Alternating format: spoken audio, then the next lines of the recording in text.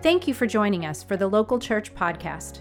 At Local Church, we value each person's unique experience with faith and hope this message impacts you today. How's it going? Welcome to week 2 of A God Who Came Close. Last week we talked about the Father, and this week we're going to talk about the Son. And in Matthew 3, he's baptized, and in verse 13 it says this: Then Jesus came from Galilee to the Jordan to be baptized by John. But John tried to deter him, saying, I need to be baptized by you. Do you come to me? And Jesus replied, Let it be so. It is proper for us to do this to fulfill all righteousness. Then John consented. As soon as Jesus was baptized, he came up out of the water, and at that moment, heaven was opened. He saw the Spirit of God descending like a dove and alighting on him. And a voice from heaven said, This is my Son, whom I love. With him I am well pleased. Father, we thank you for your Bible, for the church, for this moment that we have to be together. We pray you speak to us today in Jesus' name. And everybody said, Amen. We talked about this last week, but condescension is something that we try and avoid. To be condescending, to be patronizing is not something that we want to be. I can think right now of 1,000 spousal conversations, elbowing your partner saying, don't be so condescending. Why were you so rude to that person? Or, on the other hand, receiving it from someone else. Oh, that person was so patronizing. That we don't want to be or experience anything that even has a sniff of condescension. The issue I have with the definition, though, is that there is another subtle, more nuanced definition of the word condescension with which we can assert in our view of God. And that is this. It is a voluntary descent from one's rank or dignity in relation to an inferior. A voluntary descent from one's rank. Just to cut to the chase.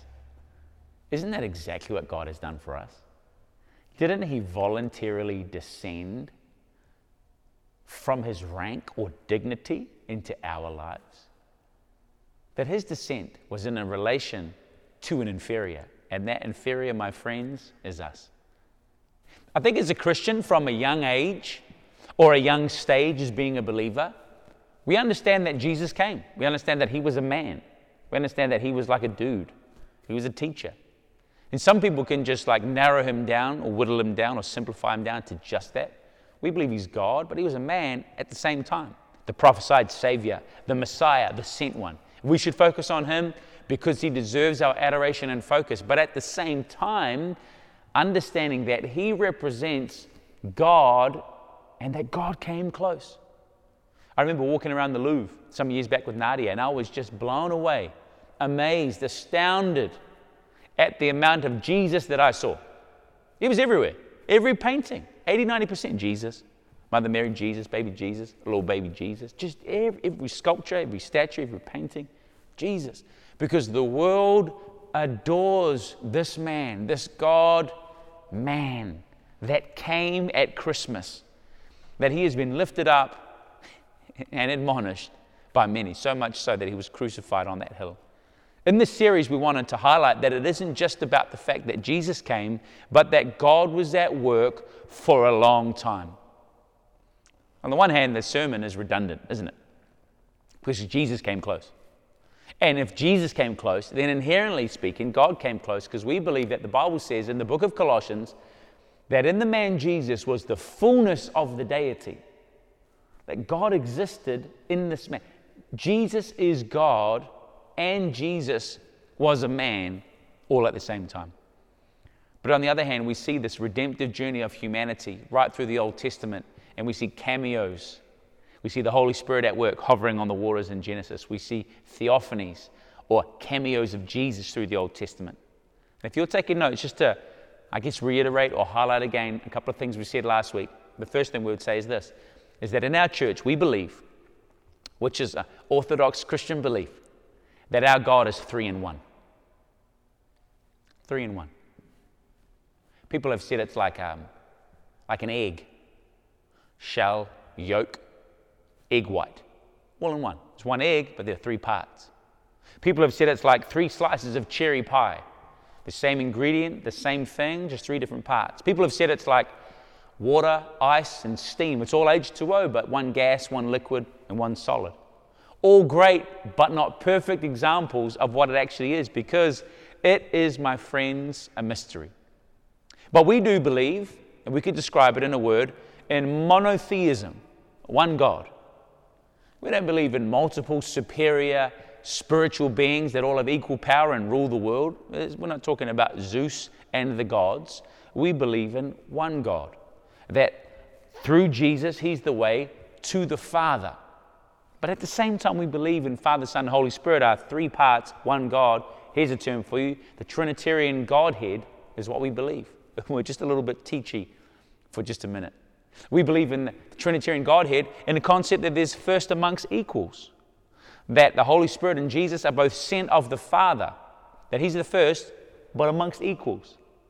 Matthew 3:16 says, as soon as Jesus was baptized, He came up out of the water. When He came up out of the water, heaven opened up. What happened? The Holy Spirit formed on the Son in the form of a dove, and God spoke, the Father.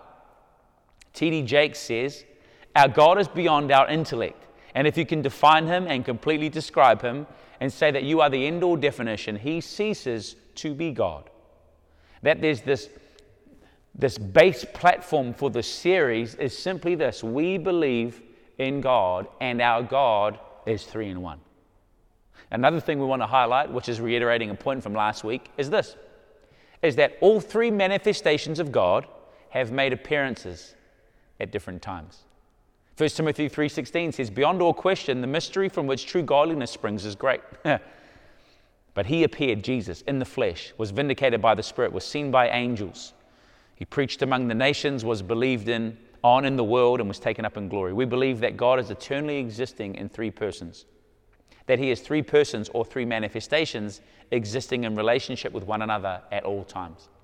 The Message translation of 1 Timothy 3:16 says, this Christian life is a great mystery, far exceeding our understanding, but some things are clear enough.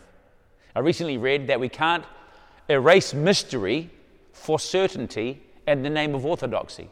And someone else put it a great way. They said it's like a dimmer switch with God, that we can live in mystery, but as soon as we feel like we're certain, that we realize it's still a great mystery. And we dimmer that often in our walk with God, and that, my friends, is okay. What is clear enough, though, is that we can see that God is at work through the Old Testament and through the New. And there's this awesome handover of relationship and impact at different times. That the Father in this moment announced the Son, and that the Son took center stage. But then when He ascended, He announced and did a handshake. You know, there's email handshakes. Hey, hey, Chris and Jaden, I'd love you guys to meet each other, or like an iMessage handshake, and then you kind of leave the chat, and it's like Jesus has left the chat, but then the Holy Spirit has entered in, became the admin on the WhatsApp group. We see many interactions through the Old Testament. In the book of Genesis, we see, let us make man in our own image. This language of relationship. There's more than one. There's more. There's different manifestations or persons within God. The egg yolk speaking to the egg white. That the Father speaking to many people. We see Abraham and Noah and Adam, Jacob's vision and Isaiah's vision. We see Jesus, these theophanies in the Old Testament, the angel wrestling with Jacob, wrenching his hip, the 4th man in the fire in the book of Daniel with Shadrach, Meshach, and Abednego. We see the rock in the desert. We see the snake lifted up by Moses in the book of Exodus. The Holy Spirit in the book of Acts chapter 2. We call it Pentecost. But culminating in this series of events, we wrap up the Old Testament and we start the New Testament with the most breathtaking and explosive moment in human history. That everything that's happened before it has led to this moment. And if you're taking notes today, what I would like to say is this. I want you to write this down. The Son came close. The Son, Jesus, the centerpiece of our faith, came close. A few weeks ago, we looked at the parable of the wedding banquet. That was a good sermon. Download that if you haven't heard it. Available where good books are sold. We made this observation that the Father celebrated the Son. But we made this other observation. We got the sense like the Son simply received the celebration of the Father. Remember that? Jesus is talking. He's like, okay, there's a wedding banquet, and a king was preparing a banquet for his son who's getting married. And the king did all the stuff, and then the son was just kind of like, he was the centerpiece of the banquet. He was getting married. This was a great moment. He's the prince. But all these workers were working hard, and all these servants were making it happen. The guests were like super key. They're the whole point of the parable. But the son was just present in his celebration. And we find that with the relationship between the father and the son, that they're so honoring of one another, but Jesus is so endorsed and loved as the pinnacle moment of human redemption. That from the unannounced angels at his birth, the exaltation by the Apostle Paul, who says, we preach Christ, full stop. That the sense that you get in 1 Corinthians 11, verse 1, I think, where the Apostle Paul says, follow me as I follow Christ. That Mark 9, verse 7, when God speaks, he says, this is my son, whom I love. He adds something on from Matthew 3 to Mark 9, 6 chapters later. Obviously different books, but chronologically, a few steps forward, he says, this is my son whom I love. And in the baptism, he says, with whom I'm well pleased. But by the time we get to Mark chapter 9, this is my son whom I love. And he says this, listen to him. That the Father has given the stamp of approval to the Son whose name is Jesus. That of all the impacting moments where God came, the birth, death, resurrection, and ascension of Jesus are the most explosive. Which brings us to the Christmas story. The story on which carefully and in detail paints the picture of the ultimate condescension of God to humanity. Colossians 2:9. For in Christ all of the fullness of the deity lives in bodily form. 1 Timothy 3:16. This Christian life is a great mystery, but some things are clear enough. He appeared in human body. The King James says that God manifested in the flesh. Philippians 2, verse 5 through 11 says this.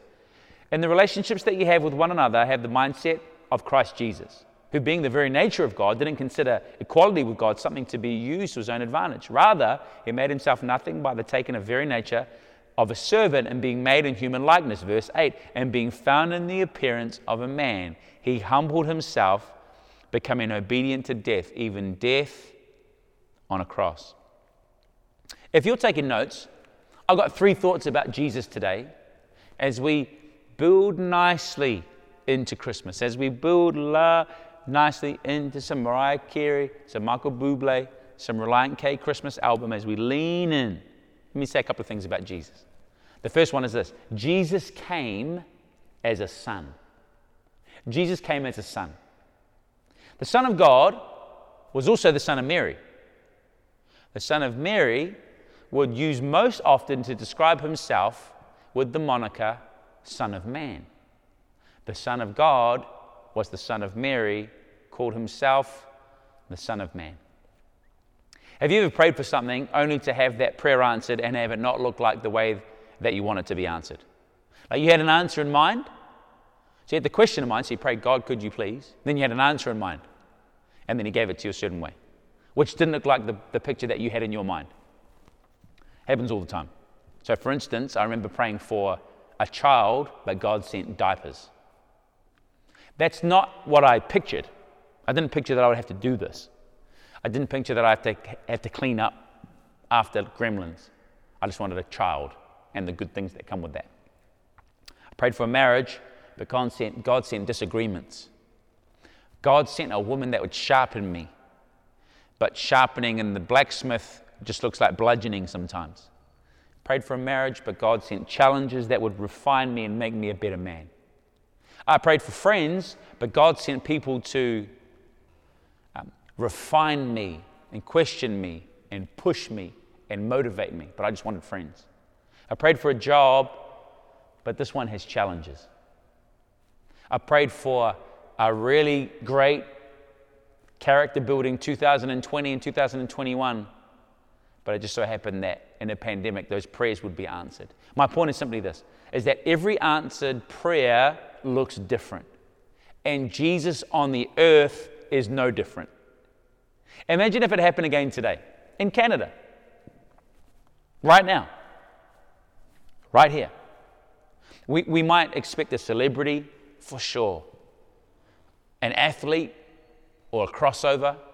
You know, Fabio and Zoolander calls it a slashy, actor slash model, a slashy, an actor slash athlete slash celebrity, an influencer, a politician, a war hero, The Rock.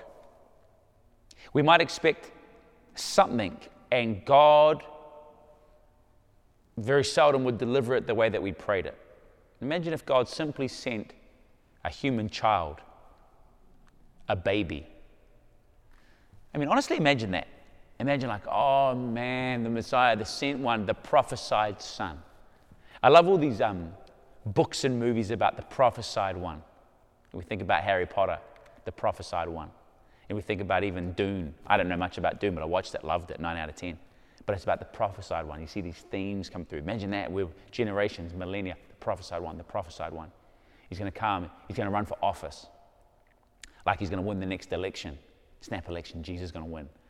And he's also going to captain the Senators to a Stanley Cup victory for the first time in 90 years.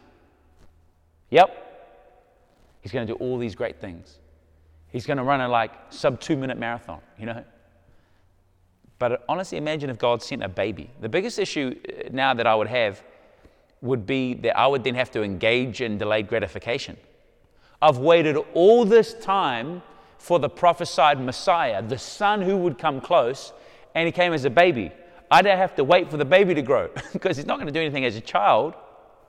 He's not going to do anything before the age of 10. He probably is not going to do anything before the age of 20. It would so happen that he wouldn't even do anything before the age of 30. It would be a crossover of 3 decades before we could see, and even generations after that where we could truly see the impact that he would have. I've waited this long. The last thing I want to do is wait even longer. It's as if God wanted to go to great lengths to show us his willingness to walk in the human condition, to be human, to be us, to empathize. Philippians 2 verse 7 says, rather he made himself nothing by taking the very nature of a servant, being made in human likeness and being found in appearance as a man. He humbled himself by becoming obedient to death, even death on a cross. The Prince of Peace expressed immense humility in his condescension. I feel like I express humility when I condescend to the Lego, when I condescend to the mat, when I condescend to the arts and crafts and the watercolors and the drawing, when I condescend. But he came as a son. He came as a man. He empathized with our condition. He humbled himself as a human being, as a son, subservient to a mum, subservient to a dad, to be a part of the family. He was a sibling. He was a friend. He was just like you and me. That he experienced grief, pain, loss, joy, that he was very much human. My point is this, is that he came as one of us. He came humble, vulnerable, normal, human. Jesus came as a son. If you're taking notes, write this down. He didn't just come as a son. Jesus came as our Savior. You see, we need more than help. And God recognized that.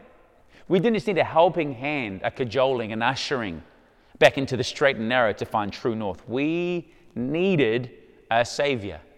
And the difference between a helper and a Savior is simply this. A Savior comes to save. That he came as our high priest. He came as an intercessor. Matthew chapter 1 verse 20 says this, but after he had considered this, an angel of the Lord appeared to him in a dream and said, Joseph, son of David, do not be afraid to take Mary home as your wife, because what is conceived in her is from the Holy Spirit. She will give birth to a son, and you are to give him the name Jesus, because he will save the people from their sins. The psalmist asks, who is like you, Lord? Majestic and holiness. Who is like God? Holy, perfect, faultless. I'll never forget, second year of university. I crushed my first year. I'm doing sociology, English literature, doing some law at that same time. And I wrote an essay, John Ronald Reuel Tolkien essay, the author of Lord of the Rings, Silmarillion, The Hobbit, one of the best-selling authors, one of the most influential minds in human history. I wrote an essay and I gave it to my pastor, and she was scholarship level English literature graduate and student, like just brilliant. And I was like, oh, what better person to critique my essay before I hand it in than Jillian? So I gave it to her, and I'll never forget when she gave it back. She said, yeah, no, it was great, and I would give it a B for sure. There's definitely room for improvement. And I remember thinking, when I gave it to her, I was like, A+, 100%, 100. Gave her the essay, expecting that she would come back and say, oh, stunning. What an outstanding essay, A+, A- on a bad day. But she said, yeah, I'll give it a B.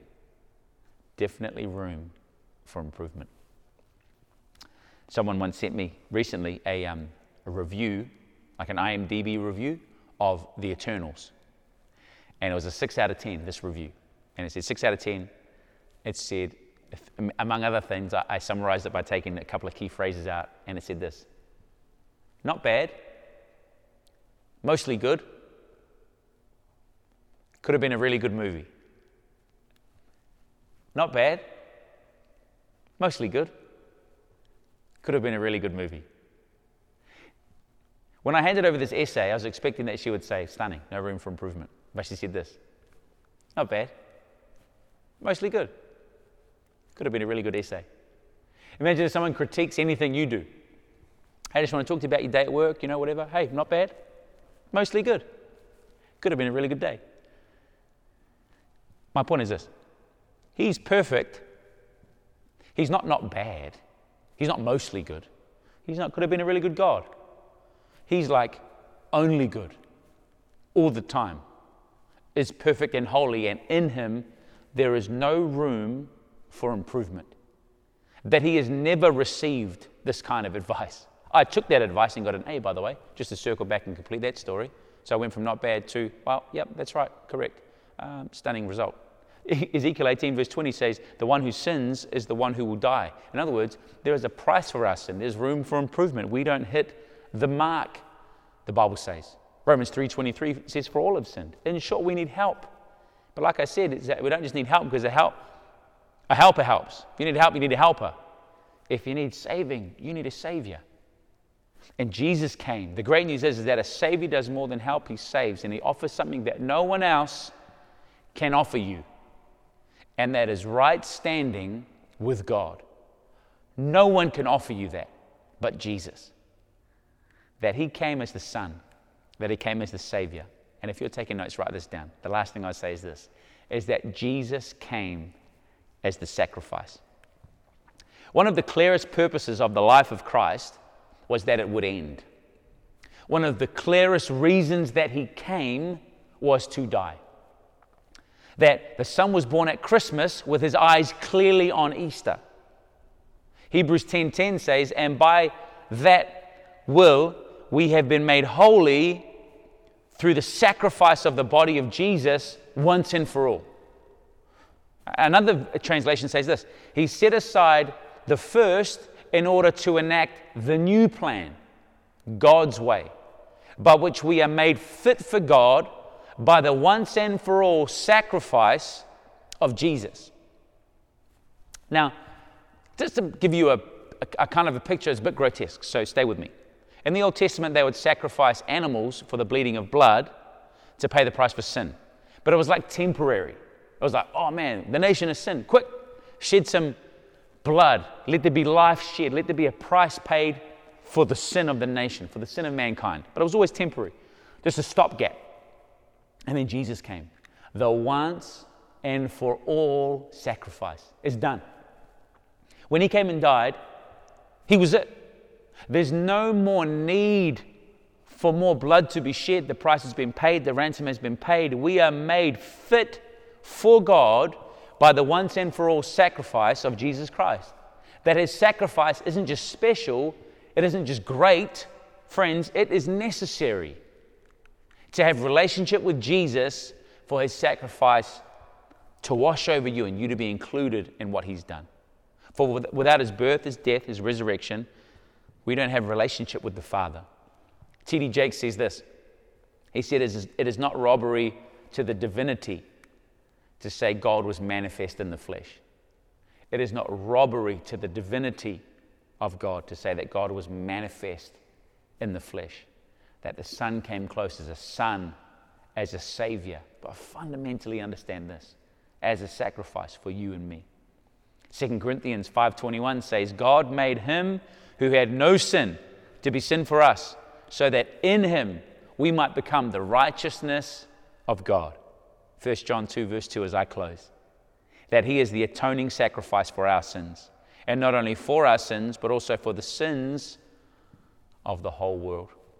For God so loved the world that he gave his only Son, that whoever would believe in him will not perish, but have eternal life. That he loved the world, that he loved everybody, every people group, every person, so much that he gave his one and only Son. That Jesus from the Garden of Eden in the cool of the day was looking for those who were in rebellion, looking for those who were away from him. And friends are still looking. I was 13 years old when I found God. I didn't realize he'd been looking for me. I didn't realize that he desired that my name would be in the Lamb's Book of Life. I didn't realize that he looked through the corridor of time and earmarked the moment that we would have a relationship together. I didn't know that. I was living my life. I had never been to church. And maybe that's you today. Never been to church. Never mentioned God. Never prayed. Never even thought about there being something else out there, apart from when I watched scary movies. And I walked into church. I was actually in a movie theater and prayed that prayer. And I'll never forget. The next day, it felt like the grass was greener. The next day, it felt like the air was clearer. The next day, it felt like the sun was warmer. The next day, it felt like my life had changed. There was joy that I never thought that I could have. There was peace in my heart that I never knew was available, because my life was enriched and came alive when I met Jesus. We gather every Sunday. We meet every week. We have worship nights all the time. We put an effort to make sure that our online campus is working, ready, and quality. Everything we do is to disciple Christians into sainthood, through sanctification, to follow Jesus, to become more like him, to have the fruit of the Spirit in his life, to abide, and John 15 says, to bear more fruit, much fruit. Yep. But for those that are far from God, we know that Jesus came to seek and to save that which was lost, to seek people who are away from him, who are indifferent about God. And if you're here today, if you're searching, seeking, looking, he's seeking, looking. He's coming after you. He's got your name. He's got your number.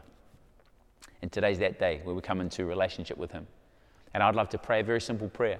So if that's you and you're saying, I need to pray that prayer, there's a button you can press on the online chat, which is, I want to make a decision for Christ. One of our prayer partners will chat with you just off the chat in a private way. Just reach out, see how you're going. But I want to pray this prayer. And so if you're here today and you're distant from God and you want to pray this prayer and get your life right with him, you're away from him, you want to come close. Understand that our God came close through Jesus, manifest in the flesh. Let's pray to him today. Prayer goes like this. Dear Lord Jesus, I come to you. I need you in my life. I ask you, forgive me of my sin. And I thank you that you do. I thank you, Jesus. I thank you, Jesus. Amen. Love you so much. I'm about to hand you back to the hosts. But you know what's really cool? Next week, wrapping up our series, Father, Son, and Holy Spirit, is Tyler Fitch, one of our church's greatest communicators, such a brilliant preacher, just got a fire for God, and you're going to be so encouraged to hear what he has to say. And this tag team relationship of God building relationship, walking in the garden, this redemptive journey, Jesus coming, manifest in the flesh. But then this moment where he ascends and kind of like tag team, slaps out, and the other wrestler jumps in, and the Holy Spirit turns up on the day of Pentecost and infills with us today. And I'm excited to hear what Tyler has to say. So make sure you tune in next week. Love you so much, church. See you later. We are so glad you joined us for the Local Church podcast. To get connected, please follow us on social media and check out our website for groups and other ways to get involved.